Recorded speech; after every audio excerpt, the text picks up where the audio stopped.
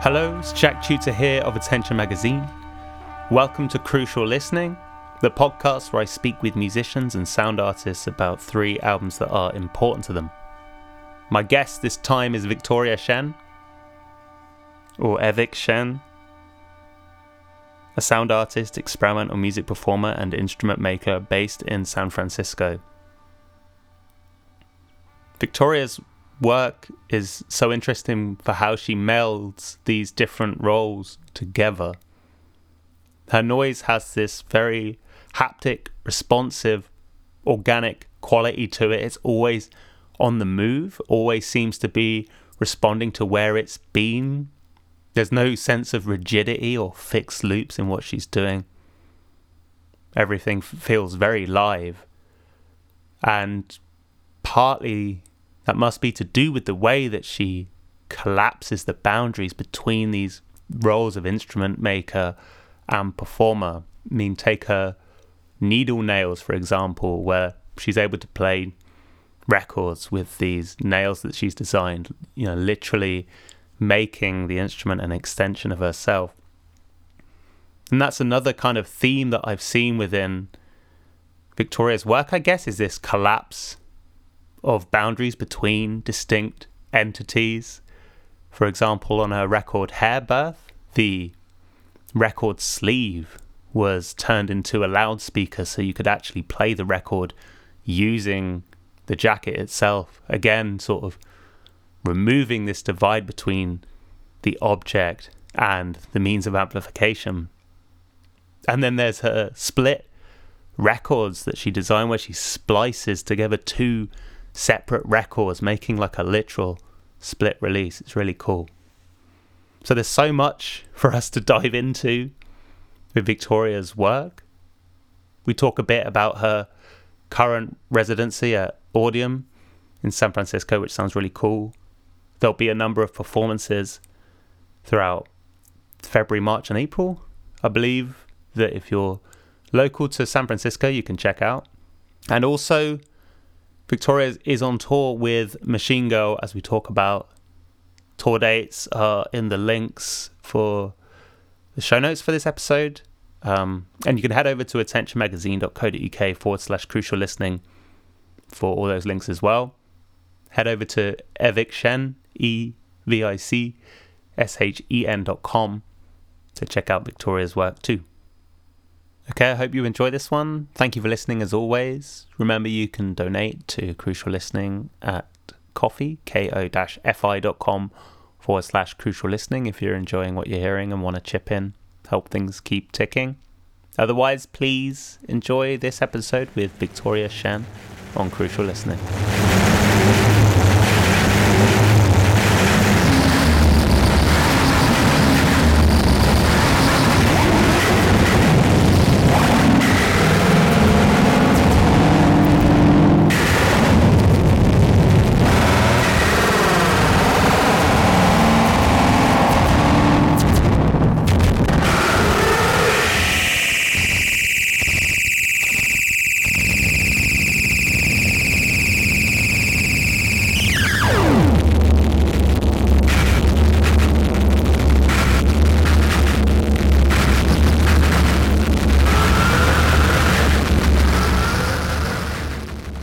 Hello, Victoria. Welcome to Crucial Listening. Hi, Jack. Thanks for having me.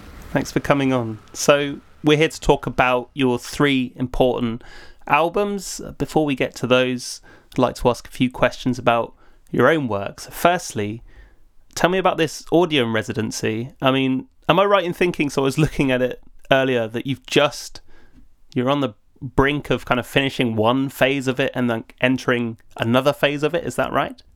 Yeah, that's pretty much accurate. I mean, it's like it started in October, and the pieces are going to premiere in early February, and so that whole time you're supposed to be, as a resident, composing work for it. But I think the chapter is kind of closed on the composition part, and now we're thinking about kind of the accoutrement to the main performance, which is, the interstitial music and kind of video installations for the lobby, because the Audium is this very particular San Francisco experience. It was originally founded in the 50s as a theater of sound, and it's an incredibly like singular experience, because you're primed from the moment you walk in to like the moment that you leave, but to prick your ears up and like kind of recalibrate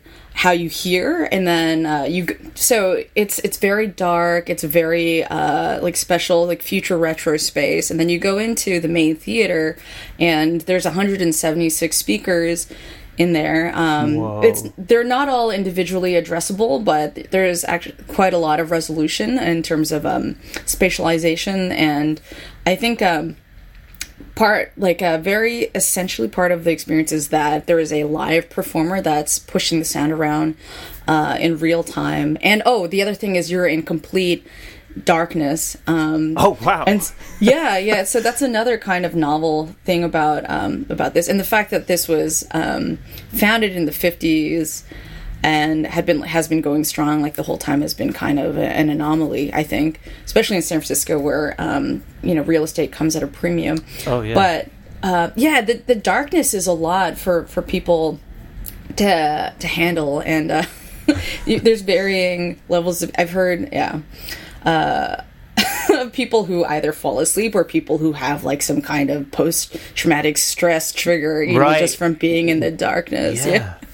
Wow. And the sonic pieces themselves, they've like hitherto this residency program, it had only been like the founder and his son who have been able to put together pieces and perform them in the space. And this is the first time they're actually having outside composers come in and use their very unique system. When I first went in, I was thinking that, like a lot of what I'll learn about audio routing could come in handy for like other systems, but that's not the case at all. It's like this really interesting mixture of like very, very old school, like analog routing. They used to literally have like a motor moving around connections, Wow. like pushing the signal around. Yeah. In this kind of like a rotary like switch situation. Wow. And they've recently kind of updated it to be like digital too. So there's some DSP leading up to the analog amps, but so it's a hybrid system, very, very unique. But I mean, I used to do this kind of thing like professionally, just like audiovisual installation and maintenance type of thing. And I've worked with spatialized sound a bit before, but this is a totally a singular creature. But yeah, so we're kind of close the chapter on composing just for our pieces. And I built a custom MIDI controller because in the update they were controlling kind of like live performance using an iPad, and I really, really detest touchscreen audio interfaces, and so I made a hardware one, of course. Nice. And that's kind of my bag. I don't know how familiar you are with like kind of my body of work, but a lot of it is just analog and hardware based. Yeah. Well, one thing I'm intrigued to ask you at this point is, so I'm trying to visualize, say, someone who dabbles in a bit music, but not to this extent, walking into that space and kind of getting to grasp with the technical faculties of this space and how it all operates. And then also facing down the fact that you've got to compose something for it. Right. Where do you start? So I guess what I was doing initially was using different recordings that I've made. Well, the very first thing I did was play different kinds of music through the space and seeing like how it lends itself to certain sound palettes and, timbres and stuff like that. And punk sounds horrible through it. Pop sounds okay through it, but wow. It's really fantastic for electronic sounds, for Vox. And also even like any like electroacoustic sounds really incredible. And the other thing that's kind of weird about the system is like all the speakers, it's not like, an ambisonics chamber where it's like a Genelec, like very good frequency response kind of system. Like every speaker has its own color, and so you have to like play to those characteristics. Wow. And so you really have to tailor a piece to the idiosyncrasies of the space. But yeah, I'm really psyched because I'm also they were trying to put as big of an emphasis on the liveness as possible, and then that's primarily I think where my my artistic forte lies is within live performance. And so I'm going to integrate records that I've been casting out of resin with like these. Customizable, these homemade turntables that I designed to be able to change the speed and direction. So I think at the end of my piece, I'll be doing a live kind of playback using styluses on my fingernails, like in the middle of the space. So it'll be like a kind of, not to spoil anything, I doubt any of the listeners will be able to make it to this highly local, specific kind of, window of performance. But yeah, I'll probably close with that. And the other thing about the turntables is they have lights on the inside, and so that works out nicely with my handmade records because they're transparent with different colored resins. So you get this nice like dream machine effect. Oh, so it looks so good in the dark as well, I guess. Yeah, well, I hope so. Yeah, I think so. So, as you've mentioned as well, you work primarily with hardware, you build your own instruments. It sounds like from interviews that I've read and watching performances, your live setup seems very fluid, very adaptable. Seems like you're quite consistently bringing new things in to what you're working with. I'm intrigued, is there anything specifically at the moment that you're very excited by within your live setup that maybe you just recently brought in, that you're just sussing out? Does anything come to mind in that respect? I think my set has changed a lot in the last year with the introduction of these needle nails, these styluses, and these acrylic nails. It's a whole new world of like turntablism that I've never had to deal with, because before I was using only, like analog modular synths and like amplified metal and objects, like a drum snare, a bandsaw, and then maybe like, a bullwhip and like whatever other site-specific kind of like objects and features that I want to like engage with. And so now I have to like contend with this whole other layer of meaning, which is like curating the samples or the records that I'm playing back. And so I have to be a lot more intentional, I think, because before it was just kind of neutral sounds in a way that weren't beholden to like, histories and baggage. And I think when we talk about my selected records later, I'm going to be talking about kind of like baggage and nostalgia. And of course, like the object of the record itself is very nostalgic. And kind of in some ways, impractical, but it's these sort of like impracticalities that, and these constraints that are necessary for like kind of like innovation and like being like flexible and like improvising. So at any rate, yeah, like thinking about curation, like histories, and then also kind of like presentation and so the sound, of course like the visual of seeing somebody like playing records with the nails is kind of like a novel thing, but then also having to be like, okay, so I also have to make a compelling and dynamic sort of composition or live sound. And so that's something that I've had to contend with too. And I was trying to form these records in a way that would create dynamics that don't just sound like scratching. And so I did this. So I've been doing splits where I take like two records, cut them up, recombine them, and then do duplicates resin casts of those. But then that's cool. Have you? Yeah, I actually did a split with. Do you know Aaron Dillaway? Yeah, of course. Yeah. I took half of his the gag file record and then my debut record, and then we like did an edition of 30 and then put like zippers in the middle. So that's the other thing. There's embedded objects, found objects, like objects of historical significance and in there. And like, that's another layer of just visually, of meaning. And then, I did something where it was a 3-speed record where it was a 78, a 45, and a 33 record stacked on top of each other, and then did casts of those. And so with the needle nails, you can play 3 speeds at once. Oh, wow. And yeah, so I'm just trying to, make these things dynamic just within the form, so it'll be easier to present interesting, compelling sounds like in a live setting. So that's kind of what what I've been most excited about.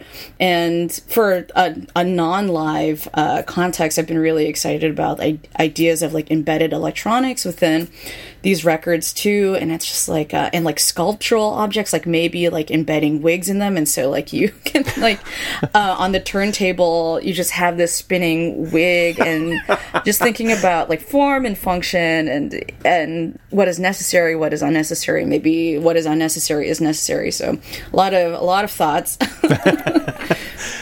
To return to live with these records, I mean, I've seen some live performances where there's a lot of physicality, a lot of movement. I'm wondering with records, the general association with records, I think of, someone like myself who's quite clumsy. I stayed away from records a lot because it seems to be a lot of precision in just simply playing them, right? So I'm wondering whether or not incorporating records has affected the physical presence that you hold within performance, or the way you think about physicality within performance to try and negotiate that aspect of it. You know what I mean? Yeah, no, absolutely. It is a total negotiation because for the first time, my setup has been kind of tethered, because before my entire setup was battery powered, and so that way I could be very mobile. I can put my entire setup in the audience, in the back, whatever. And now with the turntable, I need a power source to power the motor, so I need at least 12 volts, and I've managed to get around that by adding a battery. And so before it was like felt very unnatural to have to be stationed in some way. But now that I have a battery, I built my own turntables, because initially I was working with prefabricated commercial turntables, and I've had to like make my own to sort of not have to like change my MO as a performer. So yeah, now I have a very compact turntable that with an itinerant battery that I can like move around. So recently I did a set with Mike Watt and the Missing Men, excuse me. And that was it's really fun to perform with, and totally out of my element, but that's always, it's good to challenge yourself. But I was able to like, put the turntable like over my head and do other kind of like theatrics with it, but also of course that affects the sound as well. And so in some ways it's taken away some mobility, but in other ways it's added other elements of like physicality that I would have never thought of. And the fact that the record itself is physically encoded information, like physically encoded sound, is something I find highly compelling, as I'm sure a lot of people find compelling, which is why it's still a relevant medium. That's been like a really fun way to push my live performance. But then there's also, like you were saying, if you're clumsy, you'd be worried about using the medium of records too, because vinyl is also very deeply associated with preciousness and fragility. And actually, when I first, debuted like the Needle Nails online, there was a lot of, I mean, like maybe 5% of the feedback was incredibly negative. Like people like being very hostile and saying that. Like, oh yeah, someone actually said I should be drawn and quartered for vinyl abuse, which is like pretty insane. I mean, wow. I don't have to justify, this artistic practice, but these were offcast. I'm not spending any money on, the records that I'm destroying or like scratching up or anything like that. Yeah. But I mean, that's beside the point, right? And so I think people have a lot of like psychic value tied up with this object, this kind of format of music. And I mean, if people have a lot of feelings about it, I think that's that's where we should be looking. That's what we should be investigating. Like, why is there so much like libidinal investment in this kind of object? Yeah. So before we go on to your important records, I just thought I'd ask, is there anything on the horizon immediately that you're excited about, that you want to plug here? Have you got a tour with Machine Girl coming up? That's right. So that's probably the biggest thing looming on the horizon, aside from the audience performances, is the tour with Machine Girl. It's just a 2-week tour through the like Midwest, all cities that I haven't been to before. So that's really exciting. But Machine Girl and I kind of go several years back playing like shitty basement shows in Boston when I used to live there. So it'll be really nice to just kind of like spend some sustained time with them too. And then also engage with their audience, which I think is quite a bit younger than like maybe the median age of people that I perform for now. And it'll be really novel, I think, and hopefully everyone will get a lot out of it. And then the other thing is I'm playing South by Southwest as an official artist come March, and that'll also be another really exciting new experience too. But I mean, I just went to Texas for the first time in November, and it was really fantastic. Like, I couldn't believe like how receptive and how Southern hospitality is a real thing. I was really surprised. I was like, no, that's not. It's just a myth. So that was novel too. And and then I also was able to travel through Europe recently, and I think I'll be able to go back for a conference and maybe another tour in the summer. So those are some perspective things. Excellent. Well, for anything there's links related to, I'll put them in the show notes. So let's go to your important records now, Victoria. Okay. One thing I'd like to ask at this point is how you thought about the word important when coming up with your 3 records. Like, was there a way that you understood that term in order to come up with the 3 records that you did? Yes. I wanted to select records that were important to me and were formative to me. And so as a consequence, a lot of these records are kind of on the older side, whether, I was listening to them when I was in high school and very impressionable, or if I've been spinning them a lot off, like now, that was another criteria. And it's funny because I did do like someone asked me to do a 10 favorite records list, and then I had to present. I couldn't present under 50s, so I gave them a list of 50 records. Yeah. But so I had some experience paring down, so it was a little bit easier to go from 50 to 3 as opposed to infinite to 50. So maybe someone will ask me for 1 next time, and it'll be like, no problem. Yeah. I'm glad to be part of that journey. So let's go with your first important record then, Victoria. Which one do you want to talk about first? Let's do it chronologically. Let's talk about Mother Nature's Son by Ramsey Lewis. Okay, yeah. So give me a bit of background as to why this one's important to you. Well, this one is it's the oldest one, but it's the one that I discovered most recently, and I had been listening to it almost nonstop for a period last year. And I think it is a little bit more tractable than listening to the White Album itself. So if people don't know, this is like a cover, like a sort of jazz pianist's take on the White Album. And he selects, I think, 11 tracks out of the double LP White Album. And he just adds so much to it without having to deal with the baggage of the Beatles, because I was also watching, I watched Get Back recently, but I watched, 1, 2, 3, that Rick Rubin documentary with Paul McCartney. Do you know which one I'm talking about? Yeah, I've seen it advertised, but I to be honest, I got to the end of Get Back and I was like, I'm good for now. But maybe I'll come back to that one. that one's a little bit, it goes down a little bit easier, actually. It's a lot more curated and edited, so.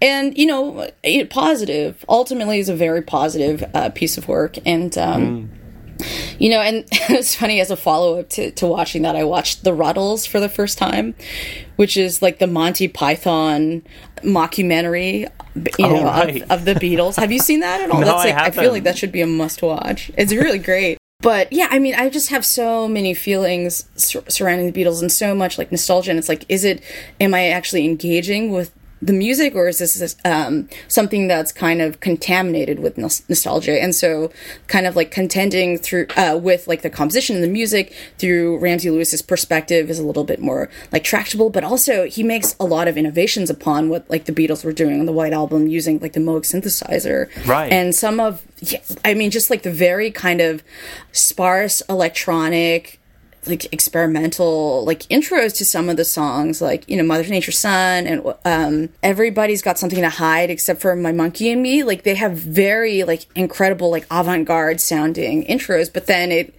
it dovetails very nicely with this very listenable, very smooth like recapitulation of like a Beatles composition. So I mean, it's just it just stirs a lot of emotions in me, but it's also at the same time like easy listening. And so I think there's just a lot to unpack in this kind of thing, not just Ramsey Lewis and this record in a vacuum, but just like where it sits in the overall history of like 60s music. And then the other thing is that I think like the Beatles were inspired by his use of the Moog synthesizer, and they used the Moog in the recordings of Let It Be, and so I don't know if there is any direct influence there, but just chronologically one follows the other.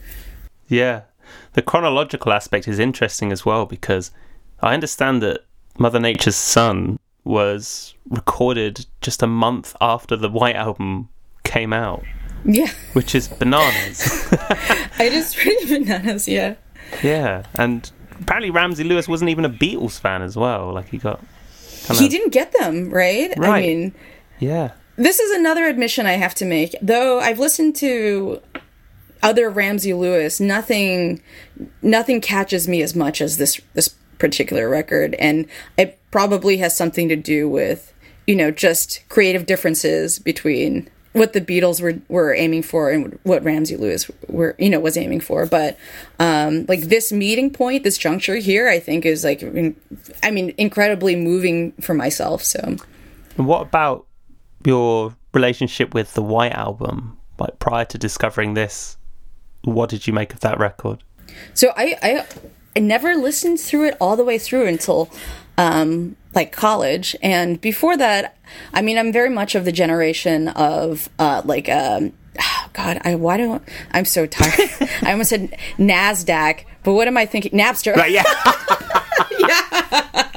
Yeah, and LimeWire and SoulSeek, and so I mean, I'm sure you well, maybe I would wager that you're more used to downloading individual tracks than whole albums, because that's what I was doing from middle school on. And though later, like in high school, I was on like torrent sites like Waffles and Oink FM and all this stuff, so where I was downloading full albums and listening that way. But my initial like okay, in elementary school it was like CDs, so I would listen to CDs and then be able to skip through tracks that I didn't like. And then in middle school it was like downloading individual tracks, and then high school was like a mixture of both. But I was downloading, you know, like As My Guitar Gently Weeps, Revolution 9, wow, you know, and like Blackbird and stuff like this, and then also like learning tabs for these songs. So I never listened to the White Album as like a full piece. I never experienced it in its totality until later. But also, you know, what is the experience of totality in music, right? Since it's time-based, it's very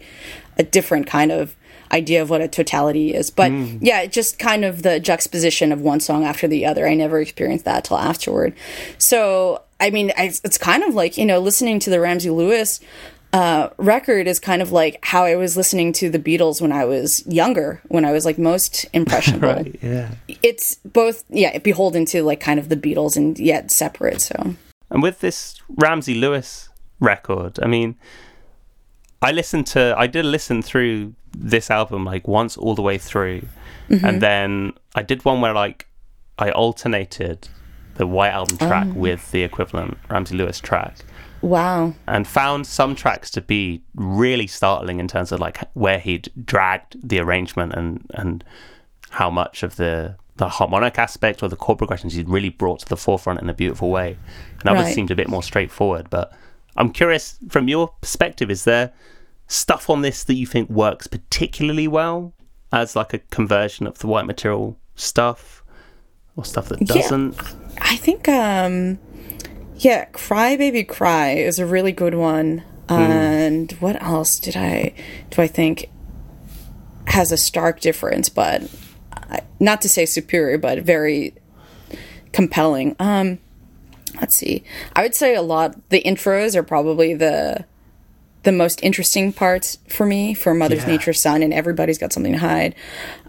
Blackbird is really beautiful as well. I feel like a lot of the sadness that and the darkness that's in the White Album, it's kind of absent, and so it's a much more like, I guess, overall upbeat take. One song that I would not include in that I would leave off would probably be Back in the USSR.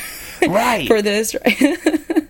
Yeah. It's just too like Scott Joplin-y, upbeat. That's just too far gone. You felt that way as well?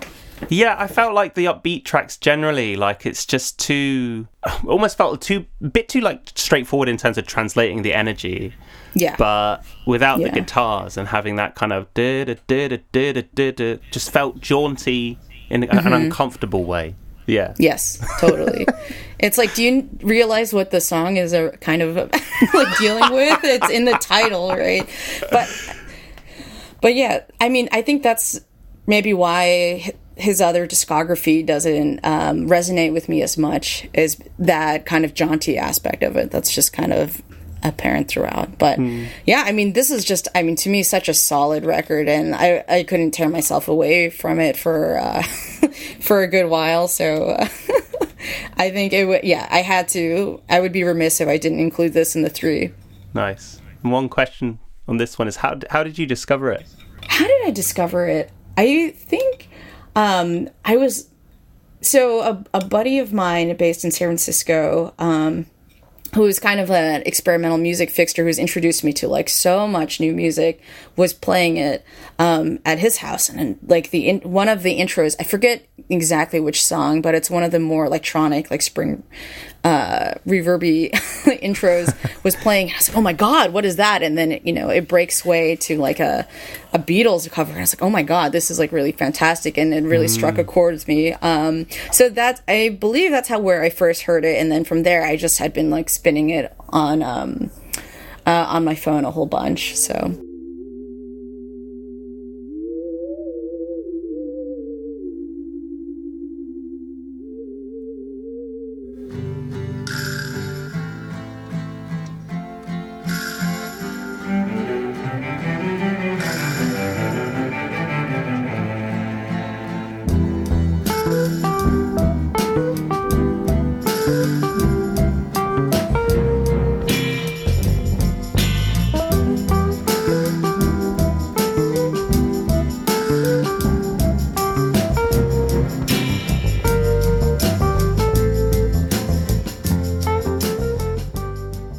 Okay, Victoria, let's go to your second important record. So we're going chronologically. Okay, so that would be Electric Warrior by T-Rex, and I think that's 71, I think. Am I correct? Yeah. Do I have to look it up? Okay, so, a few years later, and it's the beginning of glam rock, but before T-Rex, I think there were Tyrannosaurus Rex, and it was more like on the psych folk spectrum. But I mean, and the first time I heard T-Rex was in the film Billy. Oh God, fuck. This is what you need to sleep. Not Billy Madison. Wasn't it? Do you know it's an English film about Billy Elliot? Billy Elliot, thank you.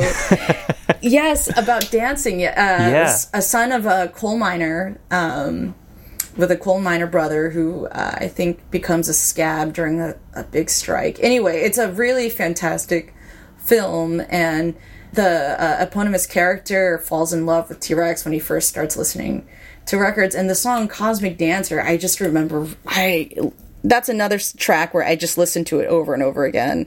But, in high school, and it just, and people have said to me, Mark Bolan commits lyrical homicide with every song. Like, the lyrics are so like nonsensical and like overall insignificant. Oh, and that's the other thing I should probably just like preface with, like, music discussion, is that like lyrics, wash over me like water off a duck. Like, they do not stick. I do not care about like the lyrics. You're in good company. Yeah. Okay, good. Same. Good. So bang a gong, get it on, whatever. Yeah, sure. I don't care. I don't care how frivolous. Yeah. This is. I mean, of course, you still get like an overall feel. I mean, this Cosmic Dancer, what is it, Planet Queen, Life's a Gas. I mean, there's all this like kind of like space talk that's going on. And so, okay, he's trying to like, you know, zoom out and scale and like talking about like cosmic harmonies and stuff like that. And so, okay, that comes through as well, but I don't have to like, you know, glom onto specific details and try and find meaning because where there isn't meaning. Probably not. But anyway, so the Cosmic Dancer affected me so deeply because it's just kind of this like melancholy song, and it's a kind of like melancholy movie, and so in my emo teenage years it really stuck with me. And then of course there's all these like upbeat glam elements too, and like kind of the like sexually charged like positive manic energy that runs throughout like the record too. But I mean, it's a record that I listen to a whole bunch. It's something that's very danceable, and I think in selecting of important records, my initial like instinct is to like go for things that are like more serious, but it's like no, like levity is actually like a very big part of my life too, and it's really important to like have like a sense of humor. So I think it's really important to me to like, you know, keep that in perspective too. It's like yeah, levity is fun. Yeah, awesome. It doesn't instantly come to mind, I think, with Important either. That says severity, doesn't it, as a reflex? But right, I like you took it the other way. That's cool. So you said you were a teenager, do you say, when you first discovered this record? Yeah, I was. So I don't know what year Billy Elliot came out, but yeah, that's when I first heard it, and then that's when I was downloading that. I mean, when I was a teenager, growing up in San Francisco, I just maybe because it's in the water and through osmosis, I was just absorbing a lot of 60s music, and I was learning guitar at the time and like trying to like pick up all the like Jimi Hendrix tabs, and I was doing the same with T-Rex as well. And so I know I was saying it's like frivolous and like there's levity, especially in the lyrics, but I do think there was a lot of not to say like melancholy again, but like a lot of like thoughtfulness, and a lot of, I think just the nature of nostalgia itself is also, you know, sad. So I was experiencing things as they were already over, and so it's like light, fun-hearted, but also at the same time like a little bit like maybe not to say deep. It felt very profound to be listening to this kind of music at the same time. Totally. Yeah, it's not flat, is it? You can't be when you're experiencing something in retrospect. Suddenly, it's got all the shades of the now, and a lot of conflict starts to emerge. But and so you were listening to similar kind of music at the time. Like, did you feel like you were kind of primed for discovering T-Rex and Electric Warrior, or was this kind of taking you in a different direction in terms of your listening when you came into it? As far as, you know, if memory serves, I was discovering all this music at the same time. I was listening to a lot of Cream and the Kinks and like King Crimson and this type of thing. So, yeah, and this is just something that I still will put on. Nice, yeah. Yeah, and just Mark Bolan as a character is always kind of been really charming. He was a total horn dog type of... just non-discriminating horn dog. I mean, you know, if all as far as the stories that I've heard. So yeah, sorry. I wish maybe I had a more compelling reason to select this over any of the other records. But I think he's just a funny character. Yeah. I mean, so this is, by the sounds of it, this is how you came into T-Rex. Like, where did it take you in terms of T-Rex after that point? Like, did you check out many other of their records? Like, did any connect in the same way? Yeah, I listened to Tyrannosaurus Rex, but it didn't connect in the same way. I think this was maybe the most compelling record of their discography that I encountered. I mean, this seems like an interesting one. I don't really know T-Rex at all. But I read really? No, not really. I mean, obviously I know the singles, and I think my wife, her dad maybe listened to a bit of T-Rex. I kind of absorbed some through that direction, but I kind of had to read about the context of this record as I was listening to it in terms of the lineage of the band. It sounds like it was one that kind of straddled a bit of a transition for them, right? Where it's like they were coming out of this more folk-based stuff. It sounds like Mark Bolan started standing up around this time when they were performing.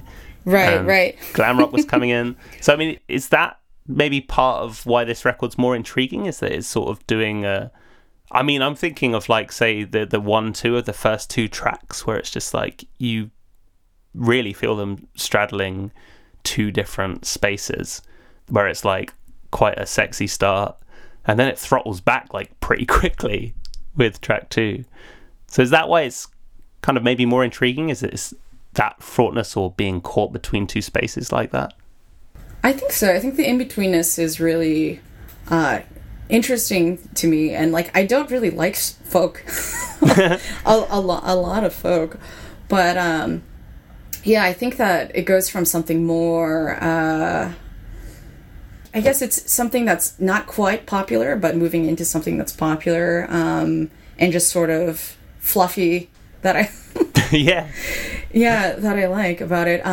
Maybe there's just some je ne sais quoi as well that's involved. It's just something that is communicating, so this kind of carefree era. And I think, I know it's not like the 60s, but I really do feel like my hard-on for the 60s has to do with like this idea of, it was like the age of innocence in a way, and innocence lost, like at the end of it, where there was a lot of like optimism and momentum and like political upheaval, and then it just kind of dithers away. And maybe like that's why I really particularly like Cosmic Dancers, because of this sort of like inherent sadness to that song, and this kind of like anything that kind of zooms out and sort of talks about life, and the like from beginning to end. So this is why 1, 2, 3 like really got to me, is because like of how striking, like, and how short a career, that the Beatles actually had from like releasing stuff. And so just being able to see life in a totality is really, I don't know, it's moving and touching for me. So I guess it's just the association of like the end of an era that I find to be most interesting in this record. I dance myself right out the womb. I dance myself right out the womb. Is it strange to dance so soon? Dance myself right out the room. I was dancing when I was 8. Okay, Victoria, let's go to your final important record, taking a bit of a stylistic swerve here. So what have we got? Oh, okay, yeah. So did you say hairstylistics? Is that what you... No, I didn't. Oh, okay. No. Because hairstylistics is... Violin Onsen Geisha. I read that. Yeah. That'd been a good pun. Yeah. Too tight for that. Yeah. Yeah, right. Yeah, nice one. Totally intentional. So I this is another thing I encountered in high school. It was released in the 90s, so I think 91, so exactly 20 years after Electric Warrior, and it was maybe one of the first like noise acts and noise palettes that I encountered that I actually liked. And I think it had to do with the fact that I was watching it in conjunction with these YouTube videos. There were these stop motion animations with Barbies like being destroyed, and they may have been the official music videos of Violin Onsen Geisha. But yeah, so Excrete music like really stuck with me back then, because Masaya Nakahara is the artist behind Violin Onsen Geisha, hairstylistics, and he has an exhaustive, expansive like breadth of knowledge of music, and he's an avid collector of records. And so he engages with all sorts of styles, like he knows it in and out, and he chooses to express himself through the idiom of noise. It's conceptually super compelling to me now, knowing that and feeling a kind of kindredness to that. But back then it was just so intriguing and wild and kind of like irreverent and just kind of transgressive, and throwing out of the window like all these these conventions that I had ascribed to, or had associated with what music proper was. I took whatever middle school band or whatever, but my engagement with music as a formal field of knowledge and education has been like very minimal. And so I was, just mostly engaging with music through like indie and rock and, kind of starting to get into more experimental stuff. But I think Hairstylistics or Violent Ones and Geisha kind of like broke through what like experimental meant for me. So instead of like no wave or noise rock, it's just like, oh, it's noise, it's sound art. And then that kind of opened the way from actual like avant-garde composers like Karl-Heinz Stockhausen and like Edgar Varese and stuff like that afterward. So, I had to encounter a contemporary, like then sort of contemporary take on experimental music before I could enjoy the more historical, versions or expressions of like experimental music. So in this record, I think it opens with like field recordings or maybe just like samples of birds singing, and then kind of like nonsense Japanese as far as I can tell, and then just very rapidly like devolves into just harsh noise, and then having to like contend with music in the context of just textures and not harmony and scales and all this stuff was like very mind-opening, right. I guess, as a teenager. And then that paired with like I think I needed the breadcrumbs of like the weirdo like stop motion Barbie dismemberment.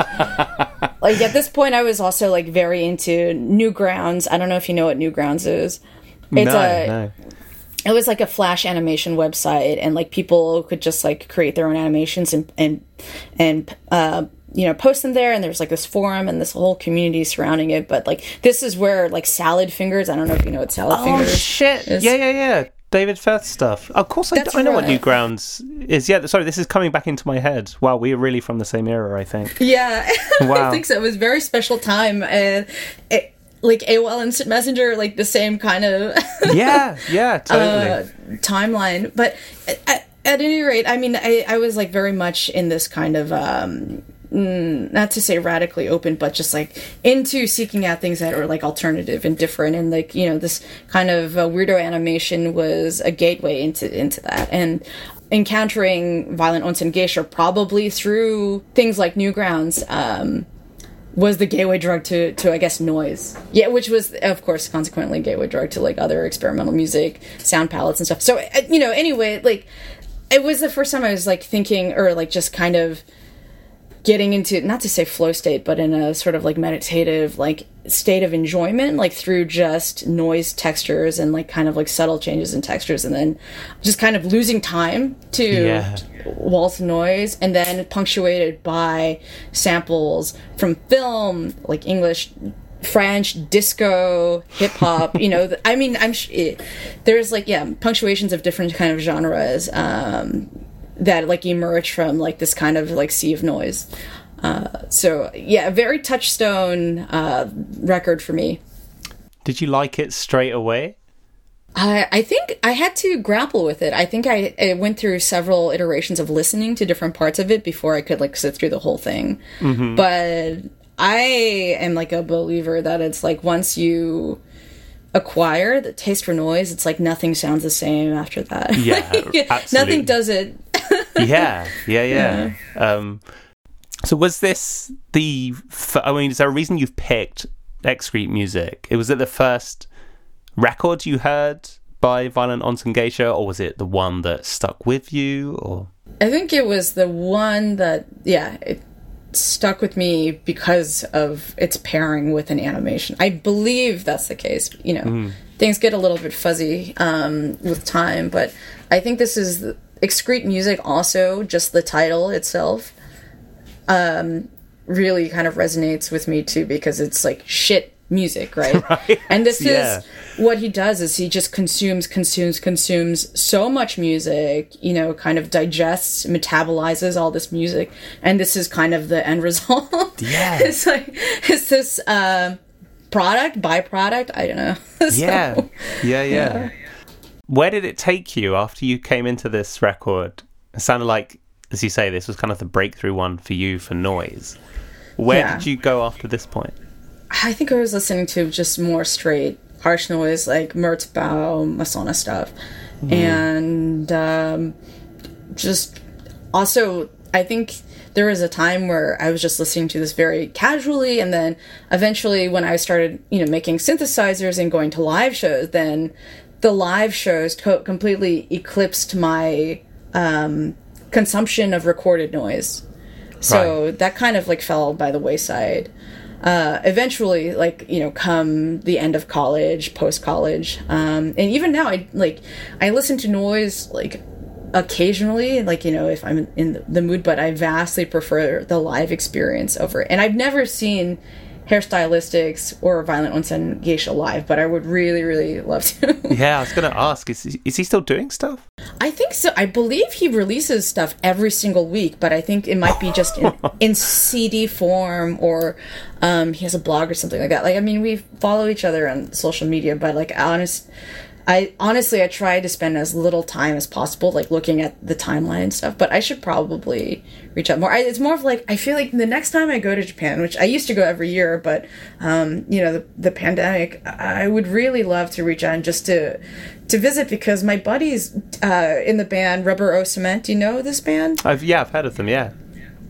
They're super good friends with him, and they've stayed over and exchanged electronics and gifts and stuff like that, and it just sounds like I would just love to peruse his library and just chat about music with him, because it's like a dictionary, or encyclopedia rather. Yeah. We mentioned the Newgrounds forum.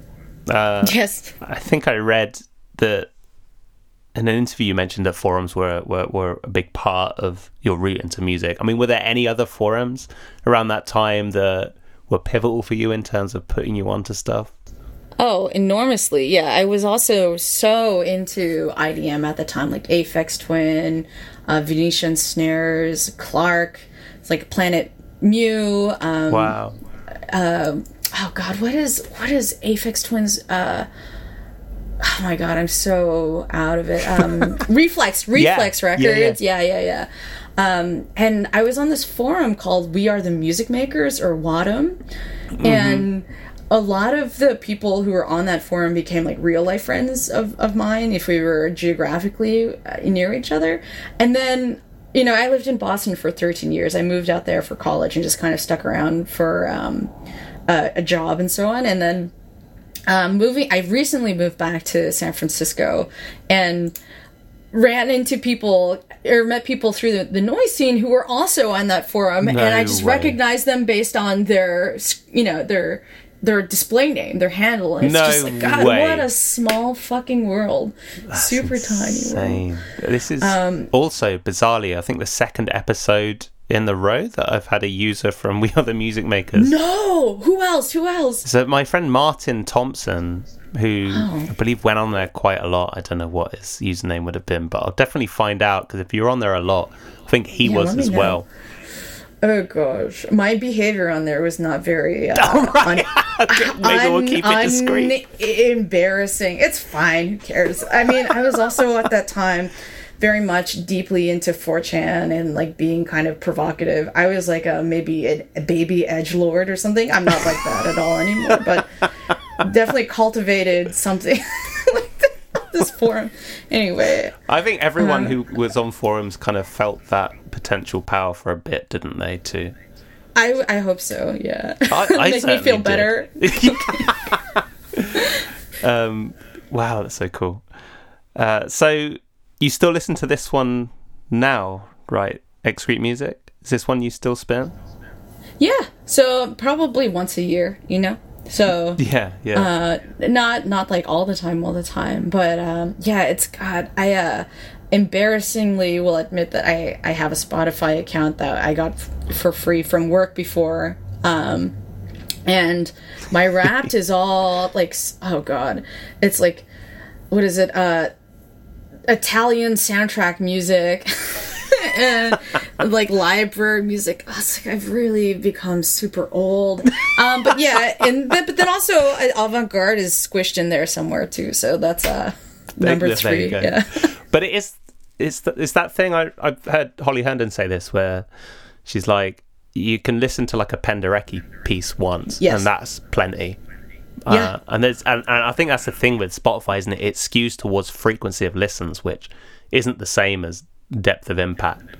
Oh, You know, totally. That's true. So this Violent Ensemble Geisha record, I imagine once a year is enough. Like, One teenage listen is worth, I don't know, like 200. oh man, like yeah, mid-30s listens, right? So yeah, totally. So what does it, when you listen to a record like this now, obviously it's something that envelops your attention. How would you listen to this record if you're going to have one of your annual listens? Like, what does that listening experience look like? A lot of times, yeah, it'll be like, okay, I'm alone. I'm gonna fire up the nice sound system and then have a tea and like think about stuff and have a notebook out. I think I don't smoke weed. I probably should, but it's like I put myself in the state as if I were just like, having a nice, like a smoking a pancake type thing. So like I really try to be attentive because it takes a lot. I mean, honestly, I feel like I have very bad ADD, so I have to be like really intentional about like when I feel like, okay, I really want to glean something from this kind of sound. And it's good. It's really important that I do it. And usually it's really generative for like ideas. It's a little bit like cathartic as well. So yeah, it's like a special thing, I guess.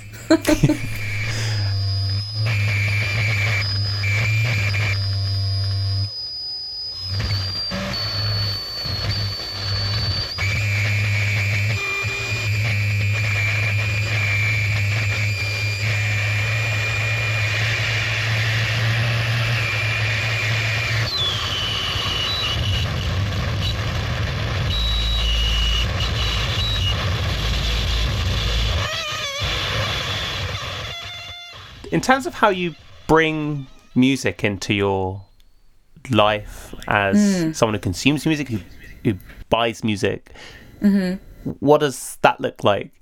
It's pretty near constant that I'm listening to music. If I'm biking, I have a JBL clip speaker that's on my bike. And you're blasting as you go. Wow. Yeah. I mean, it's probably really obnoxious to the people around me, but they only have to deal with it for a split second unless they're biking with me, right? If someone is biking away from me, maybe I perceive that as a challenge. It's like, maybe I should just inundate you with... No. More in the trolley edgelord tip, but... yeah, I like to constantly listen to music like everywhere. And then I try to genre hop a lot too, which is, and I still am guilty of listening to like just track by track and not really consuming whole albums as they're intended, unless they're my friends' albums. So that's like the exception. It's like if I know this person, then I'm going to take the time to like listen to kind of like the whole piece as they put it together. Nice. So this is it's probably not healthy to not do that all the time. I don't know, or ethical, or something not good, right? Suboptimal. But yeah, I do try to like listen to like Moscow techno, and then like butt techno. He's great. No, I don't. No, cool. And then and then maybe something like experimental, and then maybe some like pareo, or then maybe so just like to keep things fresh, I guess, is my MO. Great. Victoria, thank you. It's been awesome to talk about these 3 records. I've actually had a really good time listening through them as well. It's quite a selection. So jumping between T-Rex and Violent Ensemble Geisha is, again, you talk about genre hopping. Blimey. And as well, talking about your own music and what you got going on. Thank you very much for coming on the podcast. Thanks so much for having me. It's been a pleasure. And to everyone listening, I'll see you next time. Goodbye.